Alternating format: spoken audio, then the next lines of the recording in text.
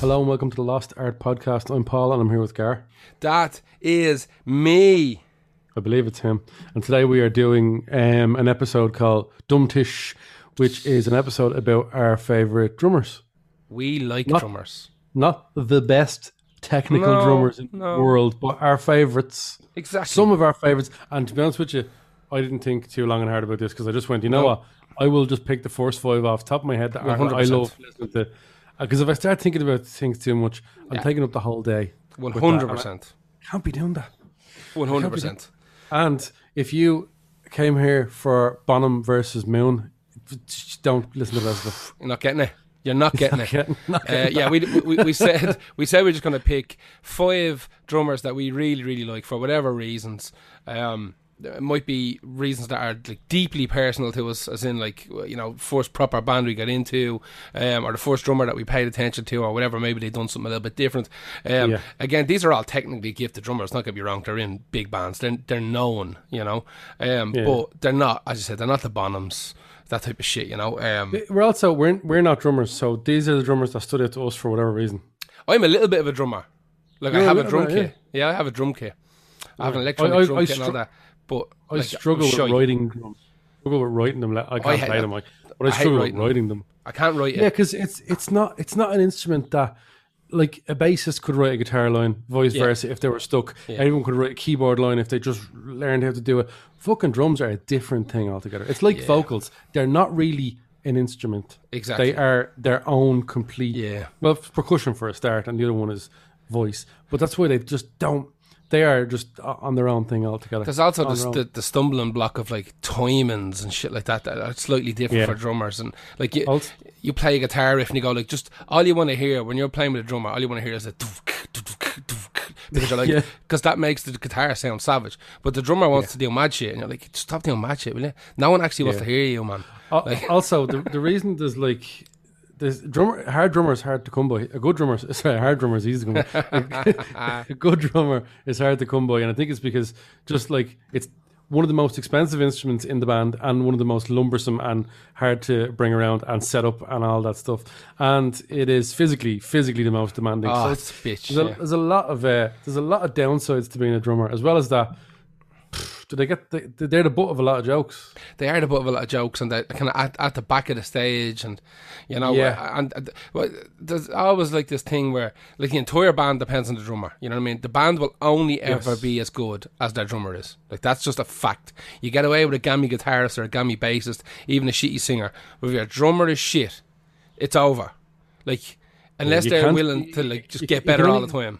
You can get away with being decent and doing the job. Yes, 100%. You won't get away with being brutal. Like you'll never get away with being shit, and you will with bass and guitar and singing. 100%. That's something that used to happen a lot in the olden days when they would come in and sign a new band. They go, that drummer gone, and they'd be like, what? Even if he was decent, get rid of him. No. We need a board, or we need a fellow with long hair, or whatever. Yeah. No, just need someone that can. Like the drummer was usually the one to get cool. Sometimes a second guitarist. But like the songwriter and stuff would stay, but they'd look at the drummer and go, "Is he going to be able to pull off solid beats every night?" And for the next 5 years, will we bleed them fucking dry? So that did happen a lot. And when it came to the studio, a lot of producers go, "This guy is not good enough to be in your band," and it would get back to the manager and get back to the label and get rid of them, and they got replaced. It's happened a lot. Then you get these amazing drummers like these 10 drummers that we're about to mention here. Yes. So without further fucking around, who's your first of your favorite drummers? One of my favorite drummers of all time is Danny Schuler from Biohazard.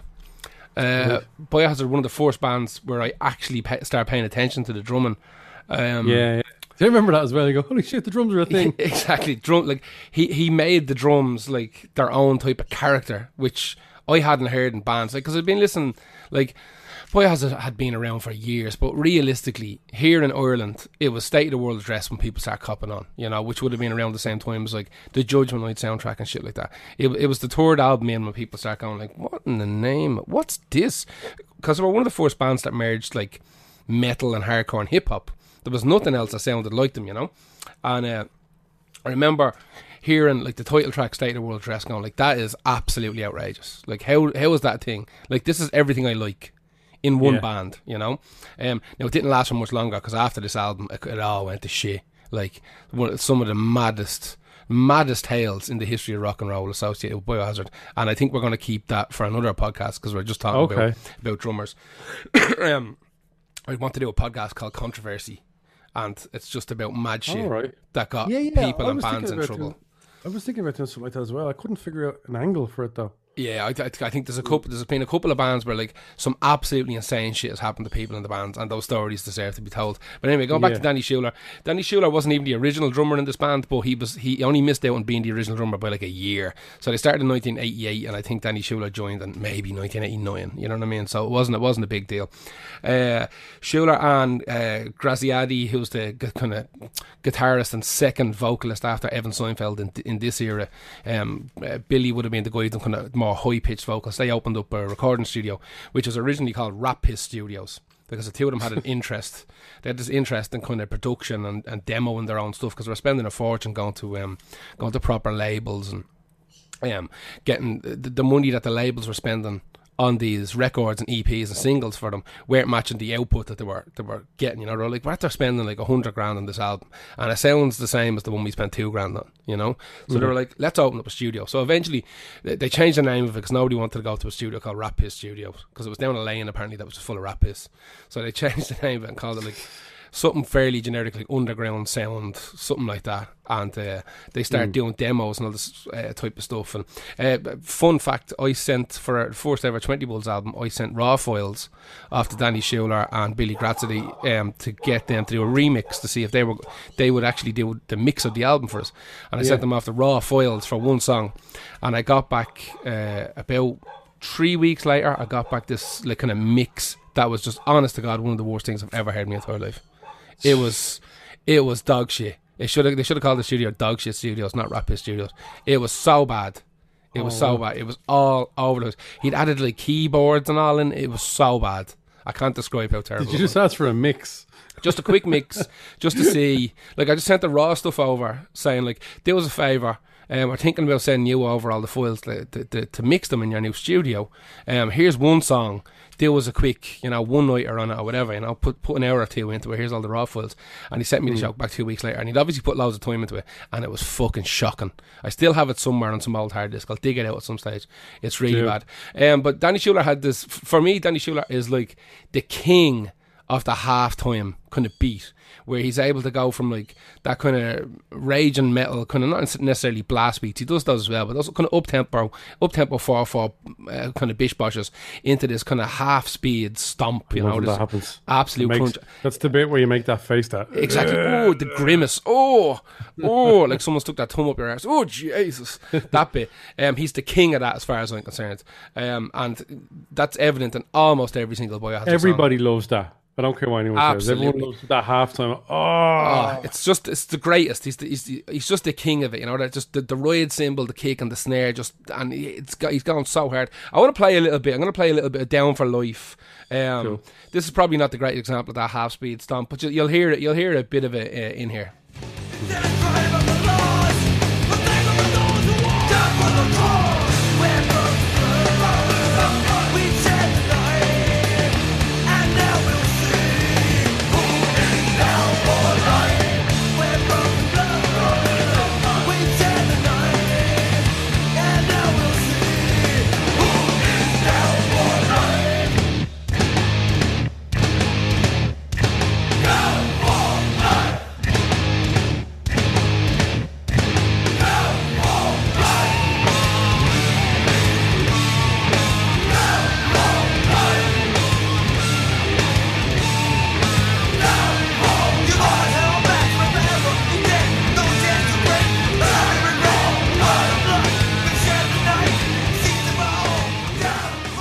Like that alternation between the ride and the China cymbal on the half speed stomp, it's just, oh God almighty, and it's not even recorded that well. Just for the era it's fine, but by today's standards it's real muddy and kind of it almost like Biohazard's colour was all orange. It was orange and everything. It fucking sounds orange to me. I listened to that much Biohazard when I was a young fella. Like, their music literally sounds orange to me.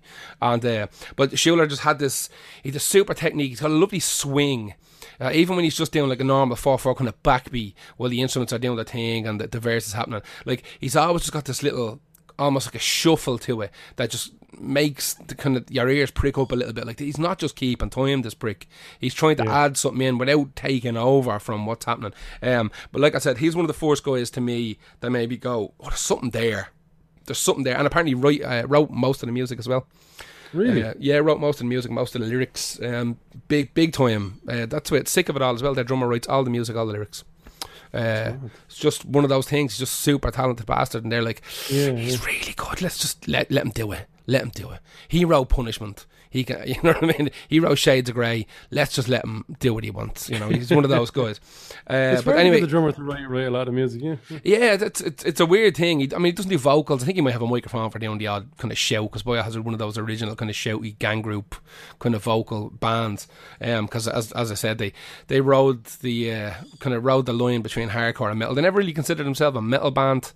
They were, and they never really considered themselves a hardcore band either. They kind of had their own thing. I know they had a big row with Anthrax, because Anthrax were using the New York hardcore kind of logo that all the bands used, and they were kind of fighting Anthrax, saying like we're closer to these bands. We play with all these bands like Agnostic Front, are sick of it all, and we don't use that. You know what I mean? Yeah. So what the fuck are you doing using it for? There was kind of stuff like that going on.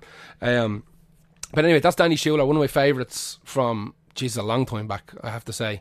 Going back to the first time I heard State of the World Address, which made me go out and buy Urban Discipline. The first album is kind of ropey. They got in trouble for having kind of almost white supremacist lyrics on their first album, but they came out saying like the reason we've done that is because we knew the Carnivore were wrapping up Pete Steele and all the boys were going on to do Typo Negative, and we wanted all Carnivores fans, so we wrote a Carnivore record. Like, the first Biohazard album is essentially a Carnivore tribute album. I think Pete Steele was involved in helping them write lyrics as well. He was like, you can have our old crowd, because I don't want them to come to the new band. They're not going to follow me, so let's just make Biohazard the new Carnivore. So they got in trouble, even though two of the lads, the two main guys, are Jewish guys with the Stars of David tattooed on their stomachs. They were getting accused of fucking like anti-Semitic fucking lyrics and white supremacist lyrics and all this kind of shit, and they were literally doing it. Like, they had songs called like Blue Blood and shit like that. But they were just trying to win over Pete Steele's fans at the time. Anyway, that's Danny Schuler. Who was your first one? My first one is Jimmy Chamberlain, because he's one of my favourite drummers. Ever since I was young, I knew, listening to Smashing Pumpkins, the importance of the drums that were happening in the songs. I was like, I don't know what, I was a teenager when this was like, holy shit. Like, I liked drummers before this. We'll get into some of them later. But this was like when I was like learning drummers' names in the band. You know what I mean? Really going like, this guy's drums are unreal. Wait you hear this drum bit. Like, that wasn't really a thing for me growing up. Not really until Smashing Pumpkins, and I was like, listen to the pounding drums of this. So Jimmy Chamberlain trained as like a jazz drummer, which all the greats sort of kind of did. Yeah. If you think about it, it's like the French Foreign Legion of like being a hard man. Like, you know what I mean? It's the difficult route to go to being a drummer. Yeah. That and marching band stuff. Yeah, the drill like stuff. Two of the like ways you hear people going, holy shit, this is like this drummer's incredible. Where do they come from? They're doing pop music now, but where do they come from? It used to be a jazz drummer. Like, all right, that makes sense, because they have all these ideas. So he cites people like Benny Goodman, Duke Ellington, Gene Krupa, Buddy Rich, Keith Moon, John Bonham as major influences. We just mentioned Bonham and Keith Moon there in the same sentence. All right. It's the only thing we're going to do that. In 2016, the Rolling Stones magazine named him the Rolling Stones magazine. I think it was called Rolling Stones magazine. Ranked Jimmy Chamberlain 53 on their list of 100 greatest drummers of all time. I don't know, but whatever. Like, it doesn't matter to me whether he's good or not. I know he's one of my top 10 favorites. Top 5, because I've picked 5, so he's my top There you go, 5 yeah. favorite. So the deal with him joining Smashing Pumpkins was he went to see them when he heard they were looking for a drummer, and they were playing on stage with a drum machine, and he had mad reservations about joining because he said they sounded garbage. He said the sound of the band was just awful, and even like when the Smashing Pumpkins were going a full pit, the sound still was a bit dodgy. Yeah. I think, whatever. But at the time he said, but I loved the structure of the songs. Like, for me, as a drummer, hearing that gives me loads of scope to do stuff. So he set up an audition, and conversely, when he turned up, Smashing Pumpkins looked at him and went, "Absolutely not, not this guy." Because he turned up with a pink shirt, stonewashed jeans, yellow drums, and a mullet, and they went, "This absolutely not." But as soon as he started playing, they were like, "Yeah, no, he's the drummer. Don't know Absolutely. why, but he is." Yeah. And guess what?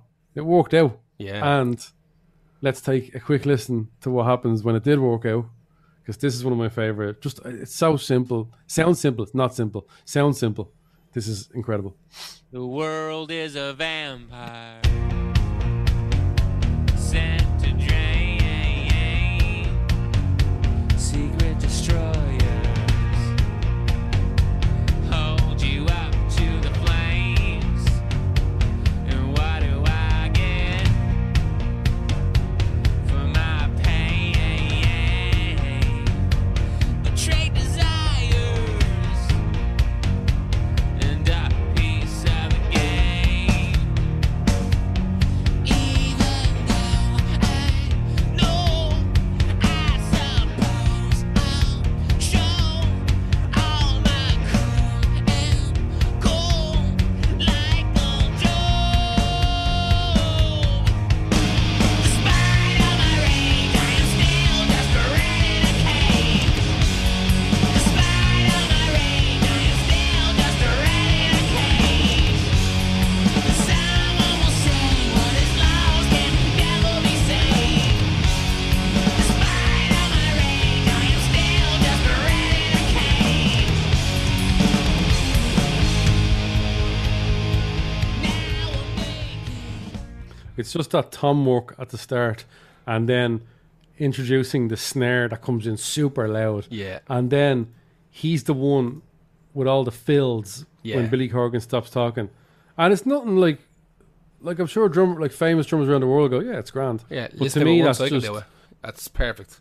to me that's just he's doing exactly what he should do, and I love it. Absolutely love it. So There's a lot to be said for like tuning your floor tom close to the kick drum, isn't it? Like yeah. just a little I bit. don't even know up, much it's about unreal. that stuff, but yeah, but like having that lovely tone of snare and toms are one of my favorite part of the drums. So Oh, not yeah, when yeah. like people are just doing basic rolls all the time on them, but just like that is just such percussion in Mm. its most beautiful form at the start of that song. I couldn't imagine him kicking off with the snare and kicking snare. Because at the there's start of that song. loads of life left in the snare as well. It's not compressed to Yeah. death. You can hear like a Yeah, rattle well, at the don't- end of it and all. He's mad tender with the start of the song, and then Yeah. the snare lets you know that something fucking is coming. And then So when good. it does, he's like ripping it. Then back to the toms again. Anyway, outrageous. Jimmy Chamberlain was my first one. Who is your next one? My second one is Byron McMacken, who's the drummer from Pennywise. Cool, man. Pennywise were one of the first kind of punk bands I was introduced to. I was in like third year in secondary school, and I was listening to all the kind of shit that was on the radio, the kind of punky Green Days and that type of malarkey. And there was a guy in my class who was still now to this day. He was like a big time kind of goth now, but back in the day, he was one of these kind of pole spiky kind of punk guys. And he seen me listen to all these. He was like a year older than me, or maybe even 2 years. One of these problem kids who was kept back in school, and Right. he saw me listen to them like Green Day and fucking Blink-182 and whatever the fuck. And he was like, "Do you ever hear Pennywise?" And he gave me a copy of the first Pennywise album on cassette. And I went home listening. I was like, "What the fuck is this?" Because my brain couldn't fathom how music could be so. Like at the time, I thought this is. And bear in mind, I was listening to like metal music and stuff like that as well. Like I couldn't fathom how something was so fast and so like violent. Because the metal I was listening to like Slayer and whatever, Megadeth and all the usual bullshit we listen to. But it was all like the violence and stuff like that in a lot of Slayer and metal music that I was listening to in the 90s was all very kind of pre-programmed. It was very much designed to sound violent. But you could kind of tell that the lads behind it weren't really violent. Like, you know what I mean? Right. But there was something about the first Pennywise album in particular, because it sounded like it was recorded for about 10 quid in someone's shed. And it was so fast and so abrasive, even though they were singing, they weren't roaring and shouting. You know, we're not talking kind of Black Flag or even Dead Kennedys level here. We're talking kind of standard enough American kind of skate punk stuff. But as the band evolved and I started listening to more and more, I was like, these lads can fucking play, but the drummer is outrageous. Like Byron has this, he uses a drum company called Pork Pie. And Pork Pie drums are like kind of be one of the bigger small drum companies, let's say. But they kind of specialise in smaller drums. So the snare is a little bit smaller, the toms are a little bit smaller, and because of that they're real punchy. There's a real kind of punchy kind of sound to it.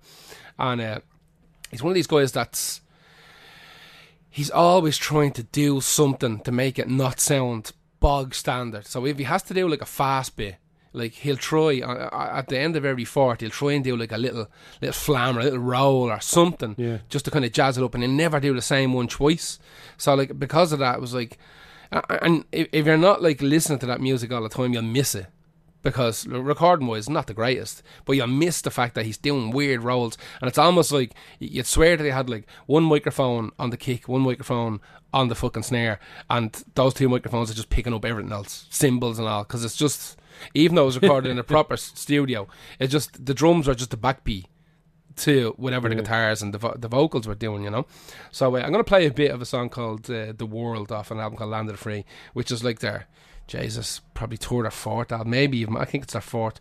But you'll hear, this isn't one of the fastest songs, nothing like that, but you'll hear every now and again, you'll hear him do some kind of cool little rolls and stuff like that. And his kick work to me was always, he has this real particular style where the kick drum just follows the guitar all the time. It's really, really weird. Have a listen to this.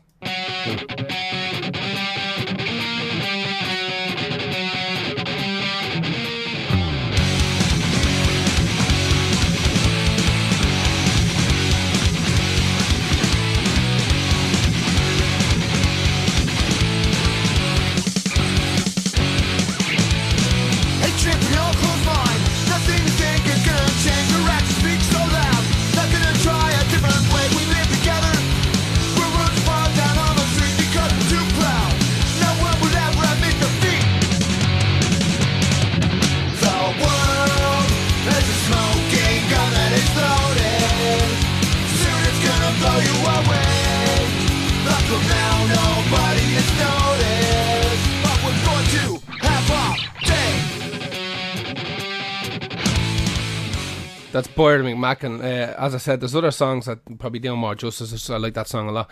It's physically demanding to play all that. I know the songs aren't long. Most of their songs are kind of like around the 2 minute mark if you're lucky, 2.5 minutes if they're going for something epic. But just a full gig oh of Jesus! that, Can you imagine? Like one of their prog songs would be like exactly. 2.5, So Pennywise are one of the first bands to ever sign with MySpace Records. If you remember this, one of their biggest albums was an album called Reason to Believe, and they were with Epitaph Records, who were kind of one of the big early 90s kind of turnaround album record labels that made everybody famous back in the day. And they were offered a deal by MySpace. MySpace went to them and said, listen, CDs are on the way out, and we think that you guys should be huge. Like, you're selling like maybe 50,000 records, 60,000 records, you know. You're doing all right for a little small label, but we think you guys like are one of the bands that were kind of left behind when Rancid got huge and Green Day and Offspring. Like, you definitely should have been up there. So we're willing to, you know, if you leave your record label, join us. What we'll do is we'll do 2 weeks where people can download your album for free, and then we'll press it up. We'll press CDs up. And they were like, oh fuck it, yeah, we'll give it a shot. So they got 500,000 downloads in the first like 2 days or something like that, right, of that album, which counted as sales. So they're one of the first bands to fully kind of embrace the whole concept of like giving the album away for free and then try and make it up on the back end by selling copies of it, you know, going on tour with it, all this kind of stuff. And 500,000 downloads in the first like day or two, something crazy like that. And they ended up not sticking around on MySpace Records for long, because MySpace Records didn't stick around for long at all. I don't even know who else. I couldn't tell you one other band that signed the MySpace Records. I couldn't tell you. I don't know whether the experiment was a failure for MySpace or whether it was a success. I couldn't tell you, but they ended up, I think they went back to Epitaph or something like that. But let Tom do this just once off and then went, right Tom, that's never again. Maybe, I don't know. I know that you can buy copies of that on vinyl now, and they're worth a few bob, just because they were MySpace Records. You know, buying a piece of vinyl that has that logo on it is kind of a big deal. But yeah, Byron McMacken is one of those guys that kind of makes flamboyant stuff sound all right. You know, some drummers do like too many fills and too many rolls. Like, oh, for fuck's sake, get over it. He does it in such a way that it sinks in, and whichever way he works the recording as well, he always makes sure it's like, let's not have those toms just fucking booming out. Like, let's sink them in here. You have to be properly listening to kind of get the full effect of what I'm trying to do. We want the snare and the kick and the cymbals. That's the driving kind of heart of the song. But like, when you have your headphones on and you have the volume up on your stereo at home, I want people to be able to hear all the kind of cool shit I'm doing. He's very interesting, and like, and again, these guys have been going since 1988, so he's no spring chicken. Even when this came out, you know, which would have been the late 90s, early 2000s, and the dude would have been, Jesus, nearly in his 40s. You know, so to be pulling stuff off like that at an age like that, I love him. A lot of drummers in that genre will kind of struggle just to keep that kind of pum pam pam pam pam pam pam pam going for an entire song, and he does it in his sleep. Doesn't bother him. He'll do it till the day he dies and make it sound interesting. But that's Byron McMacken. Who's your next one? My next one is Janet Weiss from Sleater-Kinney. Deadly. So, Dig Me Out from 1996 is the first song that she drummed on with Sleater-Kinney, and they were so blown away by the beats that she came up with. They were just like, okay, yeah, her, it's deadly. This is great. This one. It's great. Yeah, this song Dig Me Out that we're going to play in a minute. I love the way she plays drums because she does what all of my all-time favorite drummers do. Two things, right? The first thing is fill the brief, do exactly what the song is required of you, and then after that, do something a little bit more. Not more that'll take away. Yeah. Something that is like, ooh, that little groove, I wasn't expecting that. But everything is definitely, all the boxes are definitely being checked with the song. They're not doing anything. Like, there's some drummers I know in some songs where they overdid it. You're just like, Jesus, we all know them. Like, but this is, my favorite drummers, like, basically, some people go, my favourite drummers are the ones that just keep it simple. I'm like, yeah, no, not for me. My ones are the ones that fill the brief of the song, do everything they have to in that song perfectly, but then add something that you weren't quite expecting. Yeah, definitely. Not overplaying the song, just something really, really clever. Because drums can be clever. They can be really, really clever in the song. Absolutely. I think it's like I said, it's really, really hard to find good drummers. And I think the difference between a good band and a great band is usually the drummer and the singer. Absolutely. And you know what I mean? Great guitarists, yeah, they're brilliant. But a lot of my favourite bands, I think you're the same, are not hung on the guitarist ever, really. Not really. Like, unless they're just, the riffs are mind-bendingly good, that the rest of it doesn't have to be good. Yeah. But let's play this song now, because I really, really, really like this song.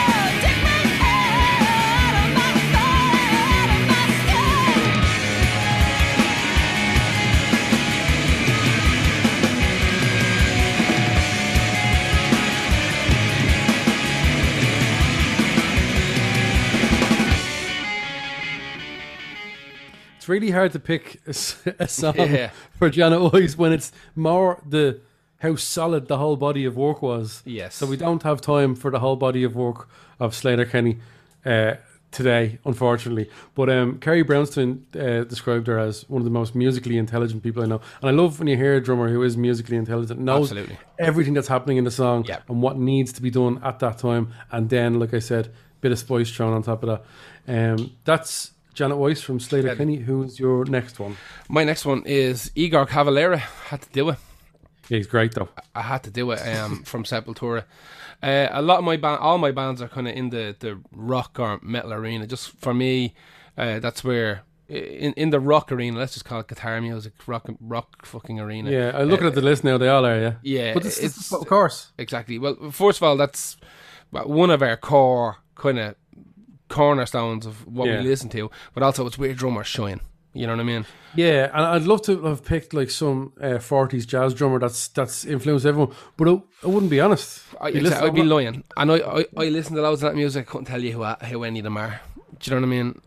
Yeah. I'd often have stuff like that on the background when I'm doing stuff in the gaff. I couldn't tell you who any of the musicians are. And if any drummers listening, you got a whole podcast of drummers. That's all you're getting. Yeah.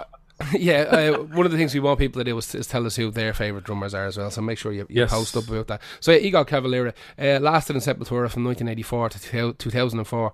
He outlasted his brother Max, who had left a couple of years before him. He actually played on Soulwax's album From Dewey as well, and toured with them. Toured with Soulwax for a while. He's also DJs on the Soulwax, side. did he? Yeah, from Soulwax. Yeah, played with Soulwax for a while. hell. Seems to have a mad interest in everything, like all things musical, like kind of heavy music is his bag, but he likes everything. He DJs on the side. I think he has an electronic band. I think he's involved in a hip hop group as well. When I heard KSAD for the first time, my little mind was blown. Right, it was just blown that someone could make thrash metal songs sound so kind of dark and tribal, and tribal is a word, it's almost overused when it comes to Sepultura, but like in an era of insane bands like that were putting out crazy good albums, KSAD to me is among the few at the top of that pile. Like, I wore that thing out. I wore out on tape, wore out on CD. I could not get enough of it, and a big part of that was the drumming. As I said earlier, I was listening to kind of punk, I was listening to metal, I was listening to all this kind of stuff, and every now and again there was something that just reared its head up and went like, I'm a bit extra spicy, and you should have just a little listen more to what I'm doing here. Because I was listening to, like, you think about Metallica and you've got like your kind of bog standard kind of crashes and little rolls, the kind of build ups and stuff, and it was fun and they suit with the songs and all that kind of shit. But can you, like, imagine the type of stuff that Igor Cavalera was doing with Sepultura? Like, can you imagine that type of drumming with any other band? Because I can't see it working. You know, It's that percussion that comes with the bass guitar. As exactly. Like, he's kind of not overly fixated on just the snare kick, kind of snare kick and hi-hat kind of motion and things like that's there, but he's always looking to fill something in, to find some hole in the music where he can fit something kind of doomy in that works. Drummers are always fighting for that little, like you said, that little gap. Just something. Something Exactly, in there. just something in there. I'm going to play a little bit of Slave New World just so people can hear what I'm talking about.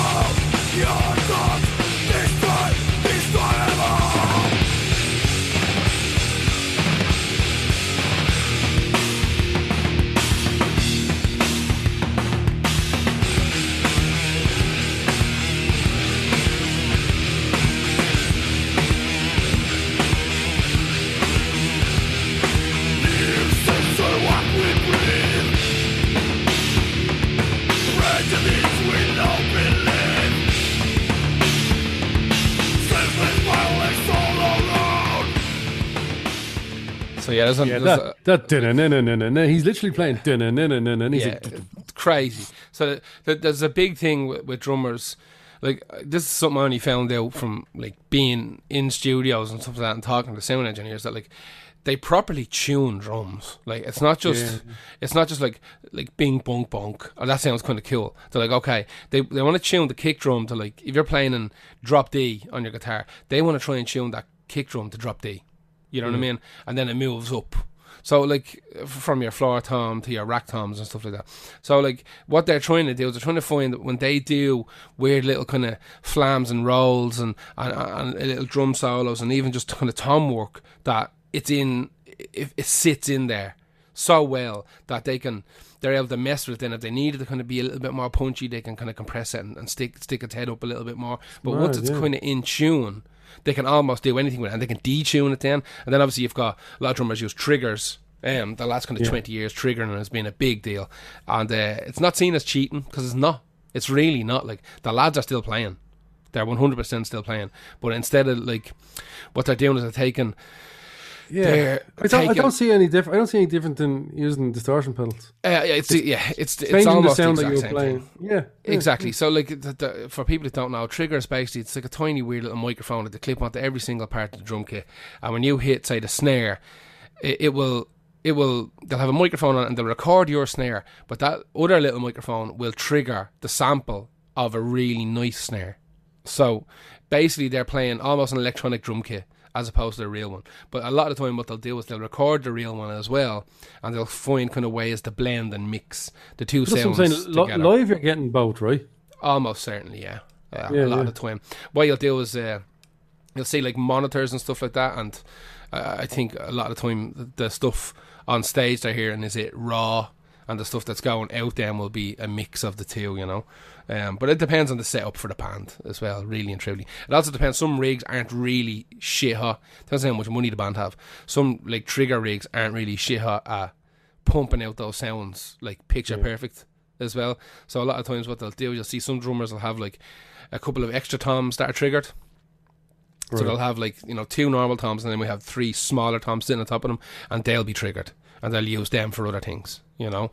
And you'll see sometimes they'll have a little control bay where they can turn on and off the triggers. Like the drummers are getting like plugged into the matrix a lot of the times, you know. There's an awful lot of stuff going on, and then you'll see a lot of them have like those kind of 80s 4-square pads as well, kind of sitting in the middle, and they'll trigger weird samples and stuff, you know. Like maybe they've got 2 songs where they need a crash cymbal, or sorry, a China cymbal. So instead of putting a fucking China out, let's just trigger the China. You know what I mean? Yeah, we're traveling like from Thailand to Australia. Thing, I can't be bringing those. Everything has to fit in a 40-foot, including the fucking goat's heads that squirt out blood. You know what I mean? So, so Max just has this weird, it's a particularly unique style that's not over the top, but like the second you hear it, like they could come out with a new Cavalier Conspiracy song tomorrow, and before Max starts singing, you'd know it was Cavalier Conspiracy just from the way Igor Cavalier plays. He has a very, very distinctive style, and I was ball deep as a young fella. They lost me after Roots. Even Roots, to be honest with you, I'm a bit sometimes on. It's good. Got great songs on it, but it's not a great album. Yeah, Chaos AD was the last great one for me. Who's your next one? My next one is, I often cite him as my favourite drummer, but that changes. But look, this is the top 5, so we'll say it for now. Ginger Baker. Just love the way he plays drums. And it's mostly, I think, to be honest with you, the way that maybe he demands it, or just the way it works out that his drums are recorded. They're always tom heavy. And I love, like I said earlier, I love the toms. But the toms are always mixed equally loud or even louder than the main vocal. And I've noticed this about stuff that Ginger Baker's on. It happened with Cream. Because obviously, if anyone doesn't know Ginger Baker, he's the legendary drummer from Cream who joined up with Adrian and Paul Gorvitz to make this next song I'm about to play, Baker Gorvitz Army. It's mental that I'm not picking a Cream song. I know this. I get it. But this is Ginger Baker, the cantankerous drumming genius who also played with like Blind Faith and Eric Clapton solo stuff as well. I've chosen an instrumental this time to show him at the forefront of this song, because it's mad. This isn't even one of my favorite Ginger Baker songs, but whenever I hear this, I go, "Oh, he's so good on this."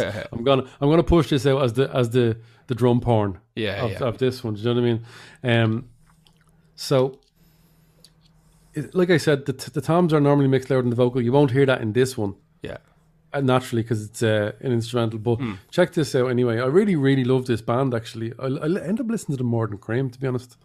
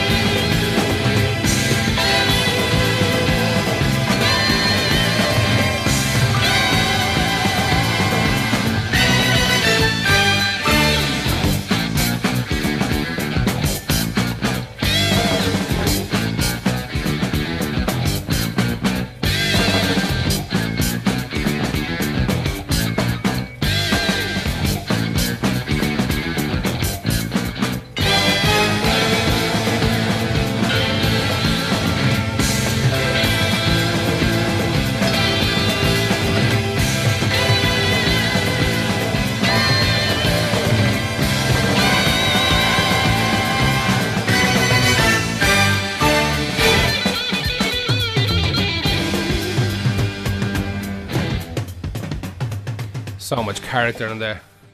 Just the sound of the toms. You can't hear them that much in this song, but this is just a good example. Yeah. It's really hard to pick examples of It's very difficult because drumming moments because like there's bits and there's not like full songs. But this is just. I was going to pick "Inside of Me" by Baker Gorvich Army, which is a slower song, but the toms are just incredible on it. And "White Room" is another classic example of the Cream song of his style. Have you seen the documentary Beware Mr. Baker? It's the one where in his house and stuff like that. Yeah. I've seen that. Yeah. It's brilliant. If anyone hasn't seen it, there's a documentary called Beware Mr. Baker, and it's absolutely fantastic. So check that out as well. And like, I don't know how many people that listen to this podcast are mad into Cream. We don't really play much Cream. I'm not mad into Cream. I've got literally 2 Baker Gorvich Army albums on vinyl and no Cream. I don't know what it is. I have a couple of Cream bits and that's it. Yeah, I just don't know what it is. Whenever I hear his drums, I just go, "That's Ginger Baker," because the toms are so clear. Yeah, and he's heavy on using them, but not heavy on the toms. Do you know what I mean? Like it's just he's got this like. You see, we're not really drummers. We can't really explain the style, but I just feel like his style is real visceral and primal, and it's just. It probably has to be rooted in some sort of jazz, and I know he was crazy into like African rhythms as well later on in life, but I feel like it's although it's rooted in jazz, there's just a lot of playing with just pure feel of his stuff, and you can really tell. And he's a lunatic. He was a lunatic. Yeah, absolutely, like aggressive mentalist, fucking mentalist. But that was Ginger Baker with the Baker Gorvich Army. Who's your next drummer? My next one is Matt Byrne from Hatebreed, and one of the reasons I picked him is that I read an interview with him years ago. Like I always just assumed fucking Hatebreed. Like I like a couple of Hatebreed albums, up to and including the song I put. "Beholder of Justice" was the song I picked for this off the album "The Rise of Brutality." So pretty much everything up to this album, maybe the one after it, I'm with, and then after that they just lose me. They lose me completely. It got too kind of heavy metal-y, too many kind of solos and widdly bits. Got a bit Kerrang TV. Yeah, it just wasn't for me. Well, kind of before that era, it was just this fucking meathead gobshite music, and I'm a big fan of meathead gobshite music every now and again. And I read an interview with Matt Byrne before, and I seen Hatebreed play live twice, and I always thought like whatever about the lads playing guitar, because I just kind of chug it, and the riffs are bananas good, but something about that drummer. I always thought something about that drummer. I read an interview with him, and as with a lot of talented drummers, he's really, really into jazz. And one of the things he was saying in the interview was like, like he really and truly knows his place in Hatebreed. He's like, I fucking know what Hatebreed are. I know what's required of me in Hatebreed. And he said every now and again I get to like.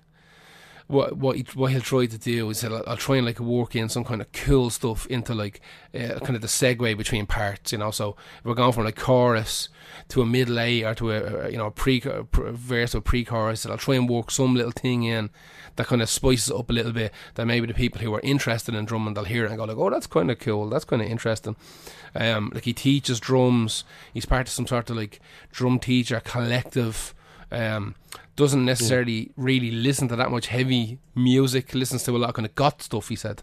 A lot of goth stuff. He's like me. Yeah. You're metal, so don't you? Not really. It's grand, yeah, but more. Yeah, that's me. Yeah, exactly. But listens to a lot of jazz, a lot of kind of goth stuff. He just finds a lot of that kind of stuff really interesting. But after reading this interview with him, I went back and I was kind of listening to more Hatebreed stuff. I was like, he is really fucking good. Like, and his kick work, his double kick work is just fucking bananas. It's bananas. He's just one of those guys that has it. He has that double kick kind of. Yeah, that gene. So some drummers, you see them struggling a little bit, you know, with double kick or two kick drums. You should mention that we know how good John Bonham's kick is. We're not leaving that out of this podcast. Exactly. People are going to think, I can't believe they scripted. I just have this in the back of my head. Again, talking about our favourites, and this guy's got a double kick, right? Yeah, right? Exactly. He actually he does mention Bonham as being obviously a big influence on him, but he does mention Bonham's kick drum. Byron McMacken, who I talked about from Pennywise, he was saying that like when he was a young player, he was obsessed with Bonham's kick drums. That's Well, that's the standard you're trying to get to. Well, not Exactly. standard. You won't get there, but Exactly. but aiming for it. exactly, yeah. So I'm going to play a little bit of this song here. Just you'll hear a few little weird kind of tumbly bits he does. You'll hear his just absolutely outrageous fucking kick drum. Like even if it was fucked with on a computer afterwards, which everything is. Let's be honest, everything is. I've seen him do it live, and it's he can do it.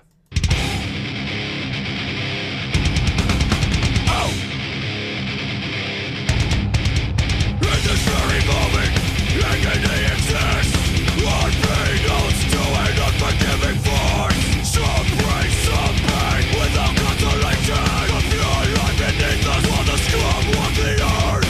Why can't we heal them? Why can't we see them? Yeah, we keep moving. No one knows for sure. Brainlessly renouncing. Guilt has no bearing. I must believe that there is a better way.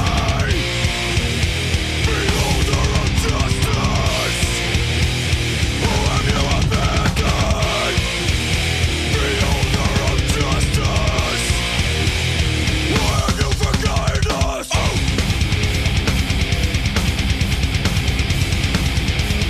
Why have you forgotten us? Why?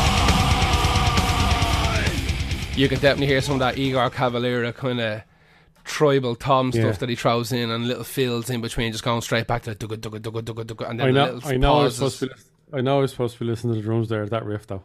Hatebreed's riffs are just, especially that I was album. Concentrating on the drums, Paul. If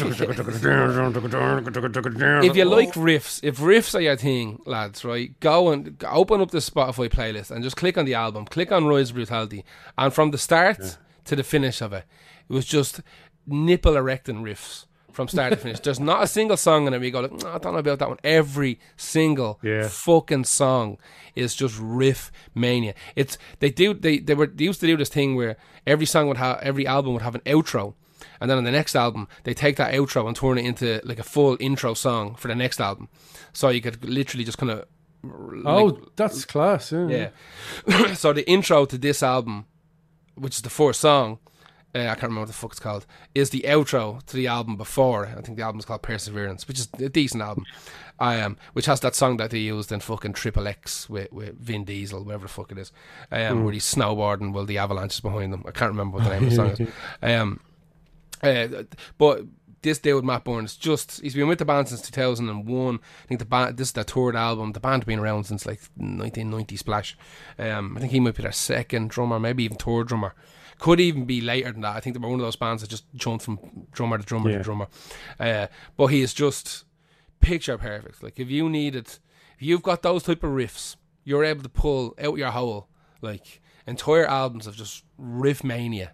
You need a drummer who's like, that riff's fucking outrageous. How can we like double down on it and make it fucking spectacular with like me, because I'm shit hot. So how am I not going to take away?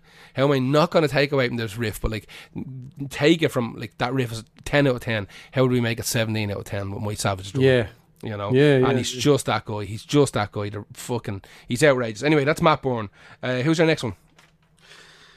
My next one is the song "Fire" by Jimi Hendrix. Obviously, Jimi Hendrix is unreal on this song, but it's my favorite drummer when I was a kid was Mitch Mitchell, and that's who we're talking about here. Same. I was obsessed with him for a long time. This was the first drummer ever who I went, the drums are doing mad things in the song, and I've never noticed it in now granted, growing up I listened to a lot of pop music and dance music where the drums weren't doing mad stuff. They just weren't. So I remember as a kid I bought Electric Ladyland on tape when we were going down the country, and we stopped off at the shop, and like I had like a Walkman or something like that. It's a nice story we all have from the 80s. I stuck this on and I was like, holy shit, this is just so good. Did you buy it off like a spinner rack in a shop, did you? Yeah, it was one of those racks, Oh, no, it might have been one of the little small wall ones, actually. No, it was definitely a spinner. It was definitely the spinner racks were in every shop in this country for a long time. Like, I think it was like £3. Yeah, they were for nothing. They were for nothing. Yeah. And I remember just thinking, man, like, these songs are incredible. I was mad into Jimi Hendrix as a kid. I don't really listen to him much anymore. Like, I don't know what it is. I just go through little bouts. I go through little bouts. Well, it's so fucking good. the music is just incredible. Yeah. And this was honestly the first drummer I went, wow, I'm into the drums in this. Yeah. To the point where I went through the notes to find out who he was. Yeah, yeah. And it's impossible to ignore the fact that he was doing other things that drummers weren't doing. Absolutely. So, like I said, as a kid, it's like these busy drums are for me. So Mitch Mitchell was born in England, and he was actually a child TV star, a little actor. He Like actually, you. yeah, just like me. Just like me. Yeah, I wasn't a child when I did that. And you weren't born in England. No, I wasn't. No, I don't Close, think so. close anyway. enough. No, not that close. Yeah, Like 20 minutes flight away. yeah. This guy, Mitch Mitchell, auditioned for The Who actually initially, and was turned down. And later on in his career, he actually auditioned for Wings, but didn't make the cut for that either. And if you listen to him, you'll realize why. Like, Wings would have been calming down when Mitch Mitchell was probably auditioning for them. But maybe it's because of his style, which is very Mitch Mitchell-y. Let's have a listen to Fire, which is just my favorite Jimi Hendrix song, I think.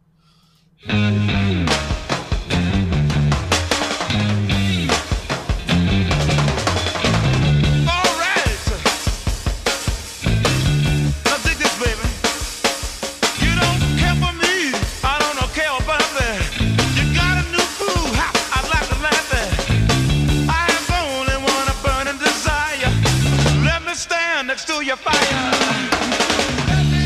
Hey, let me stand next to your fire. Whoa, let me stand, baby. Let me stand. Yeah, baby.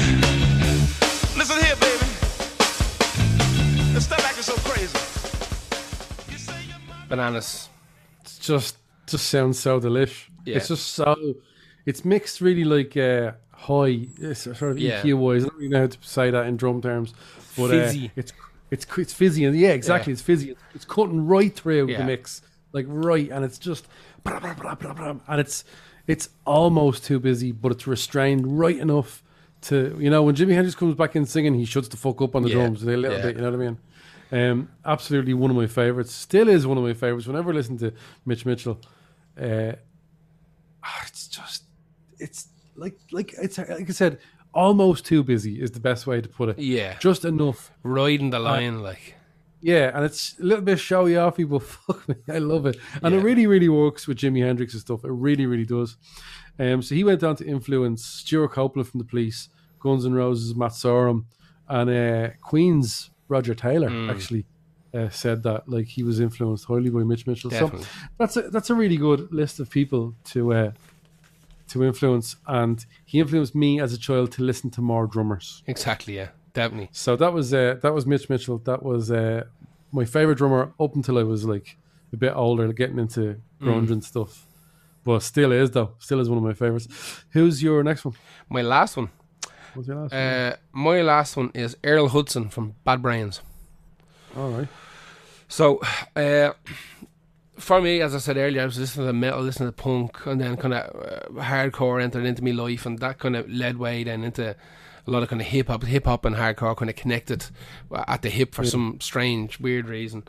And Earl Hudson, like, Bad Brains, first of all, are one of their most important bands probably of all time. Yeah. They get name checked so much Yeah. by everyone as influence. Yeah, it's insane how much they get name checked, yet they don't seem to be as big as they should be. You know what I mean? Yeah. Like, we're talking about a band here that, like, an all black Rastafarian hardcore punk band in the 80s.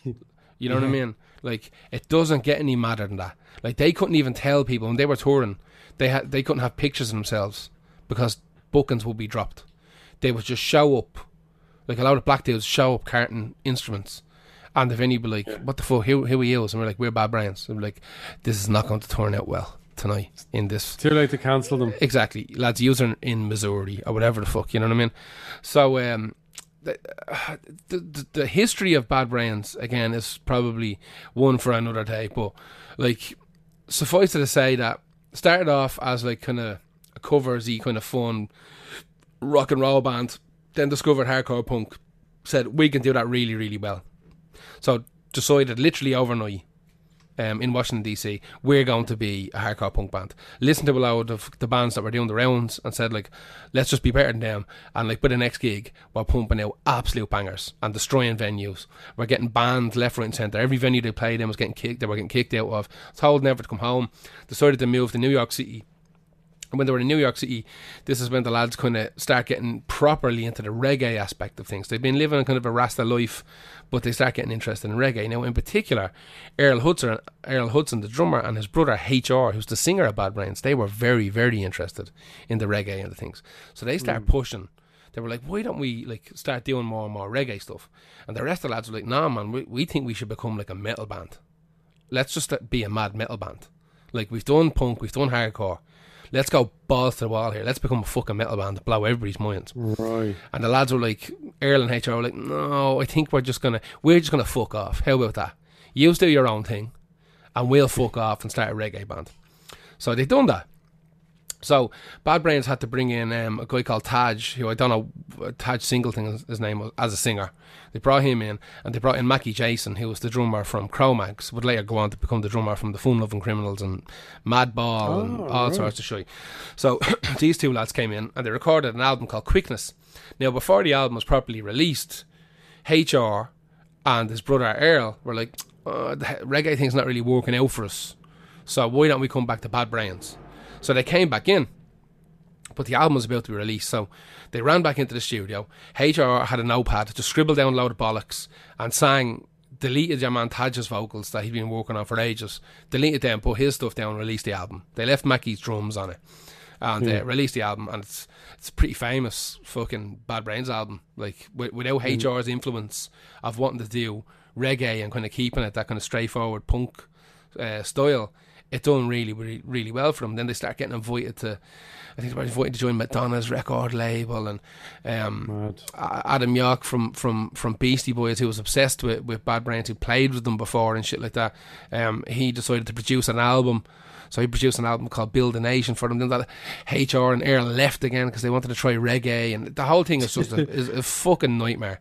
The band's history is an absolute nightmare. But Earl Hudson is one of the guys who, without a shadow of a doubt, influenced that kind of speed precision drumming. Like, he could turn on a fucking dime. Like, the songs would just stop and start and stop and start and then go in a completely different direction at a different tempo. Like, it's like, I've been saying this for years, that I wholeheartedly think that one of the biggest influences on Fate No More was Bad Brains.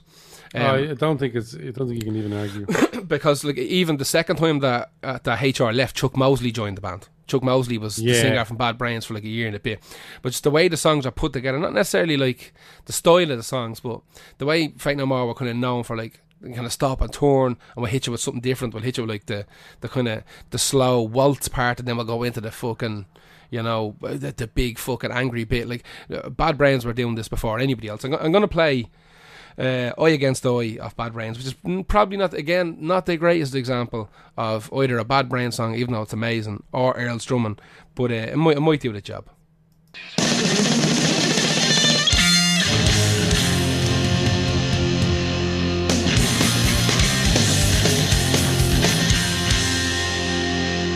In a quest of the test, it's fulfilling your team, and everybody's always on it just to see themselves. With a fact of mouth that you just don't dead, never stand out open hand to anyone else. So you tell me why, was you after the line, trying to make me up confused about the USA.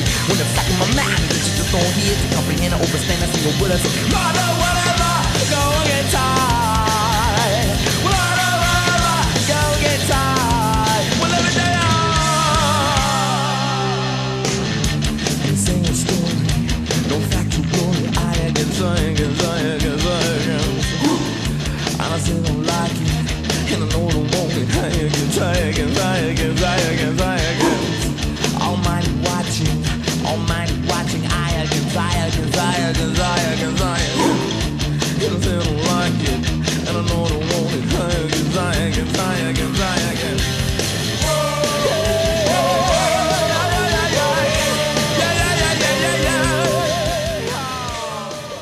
What a fucking song, Jesus Christ. I just love listening to Bad Brains. It's so good.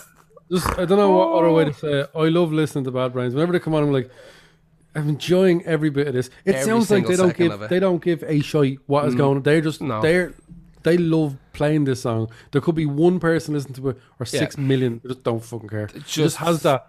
They're in their own little world playing that song. No one ever came close. Like there was a million bands. Like they created a million bands in their wake, much in the same way like the Clash did or the Ramones did. Like they created so many bands. They tour across America and they come back a year later and there's a fucking 1,000 bands that sound like them. You know, but can't do it as good. There's a lot. I was thinking about this during the week. There's a lot of bands who are massively important, but when you go listen to through their discography, you're not blown away. Like me and you would be the same listening to Sex Pistols. Yeah. We'd go through that and we'd be bored after a bit. Honestly, genuinely, I think anyway.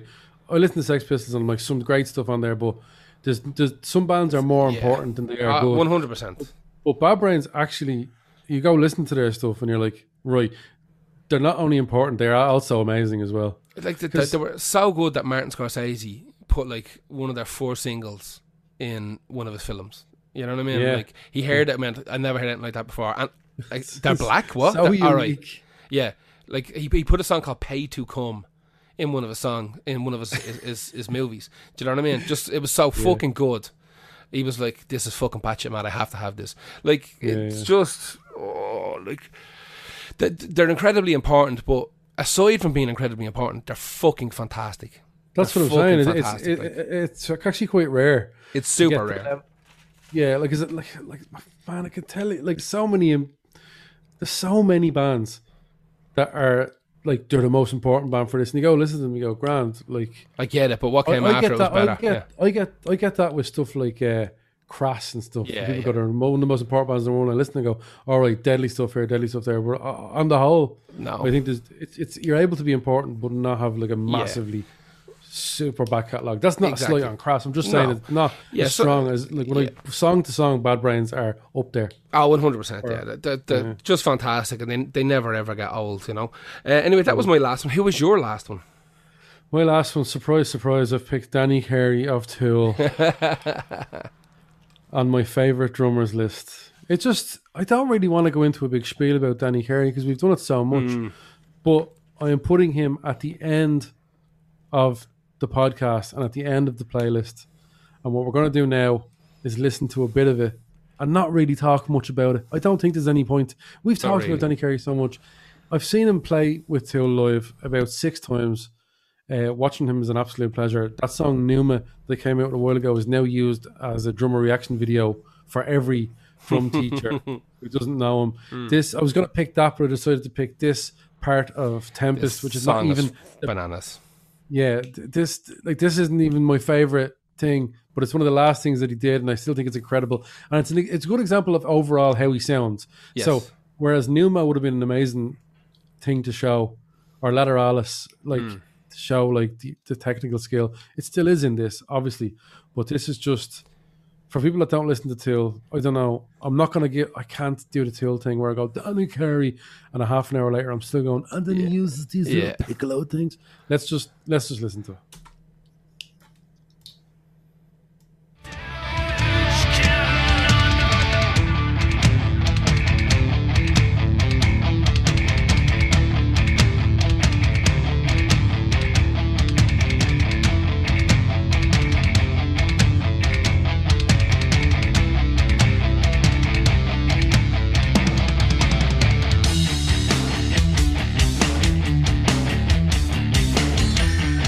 Thank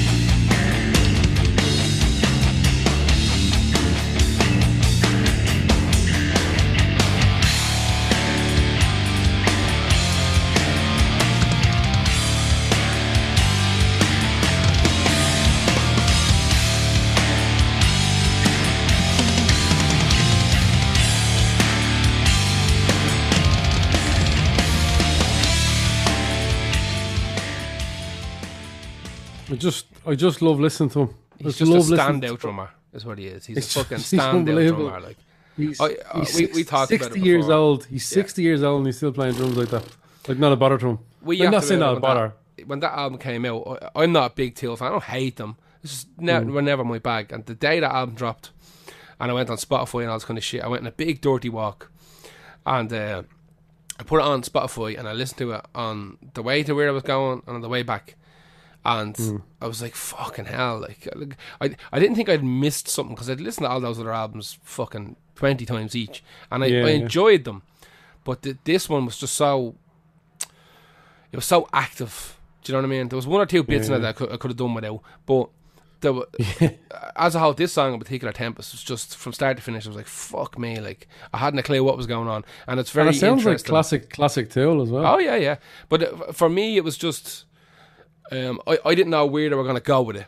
And it's interesting, when you listen to as much music as like me or you do, to hear something where you don't know what's going to happen next. You know what I mean? That's kind of rare.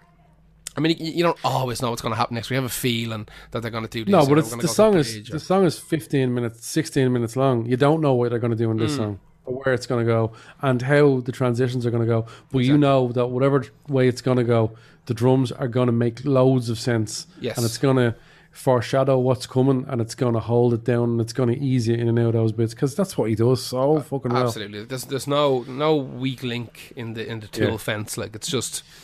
No, everything about Tool is perfect for me, but I can't be that Tool fan, so we'll stop it there. And that was our favourite drummers. Favourite drummers. Whatever. Some of them.